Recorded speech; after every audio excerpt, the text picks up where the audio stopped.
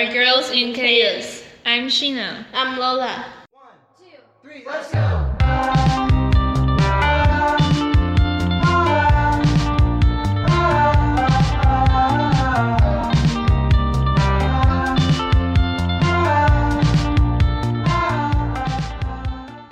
Commencement is on the final countdown. We have got along with our class for 2 years long.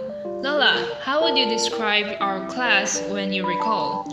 Definitely chaos. Oh, why would you say so? Because they break my impression of boys in science class, such as they're noisy, too energetic, and childish. Oh, yes, I can't believe I could live in that environment for 2 years too. Can you imagine when you opened the locker and it exploded with food wrappers that were consumed by someone else? Moreover, you could even be stumbled by the garbage along the aisle and saw the breakfast drinks container 3 days ago arranged in front of the seat. You haven't mentioned the gross food waste. That was placed until it grows maggots. Whenever the wind blows, sitting next to the balcony could always smell the stink. Ew! Not only the environment sucks, but the atmosphere in class is also a long story. I think this probably is the trial that must go through for girls in science class. That's true. Most people's eyes never leave their smartphone from the moment they arrive at school until they leave school. If they were caught in class playing with their gadgets, they would directly fall asleep. They even snores during class. Mr. White could even level up his sleeping positions from arm crossing over the chest to leaning on the chair with palms. And they sleep very soundly. Yeah, I wonder if their neck hurts. The point is, some of them are difficult to wake up, even when it's noisy. Oh, not to mention when everyone starts to make noises and chat in loud voices. It's deafening like in the market.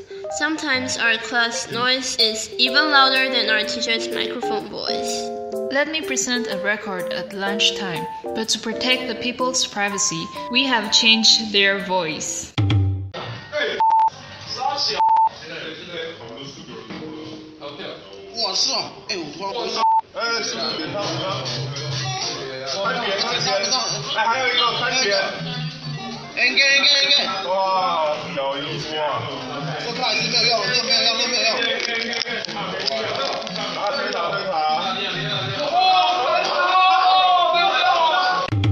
Dear audience, so far did the boys in science class meet your cognitive?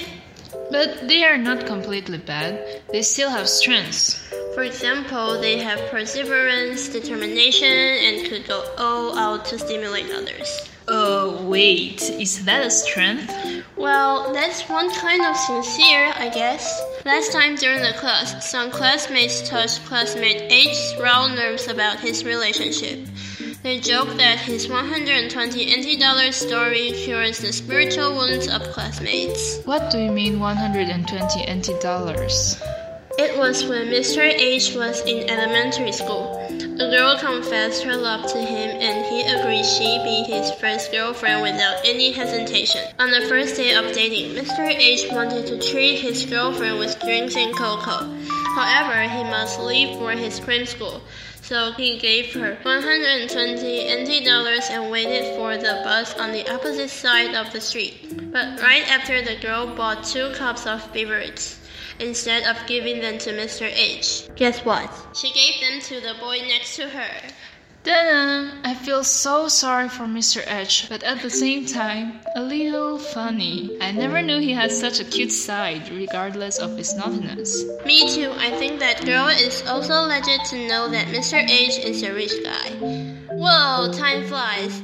That's all for the first episode of Girls in Chaos. Thank you and see you next time. Bye-bye.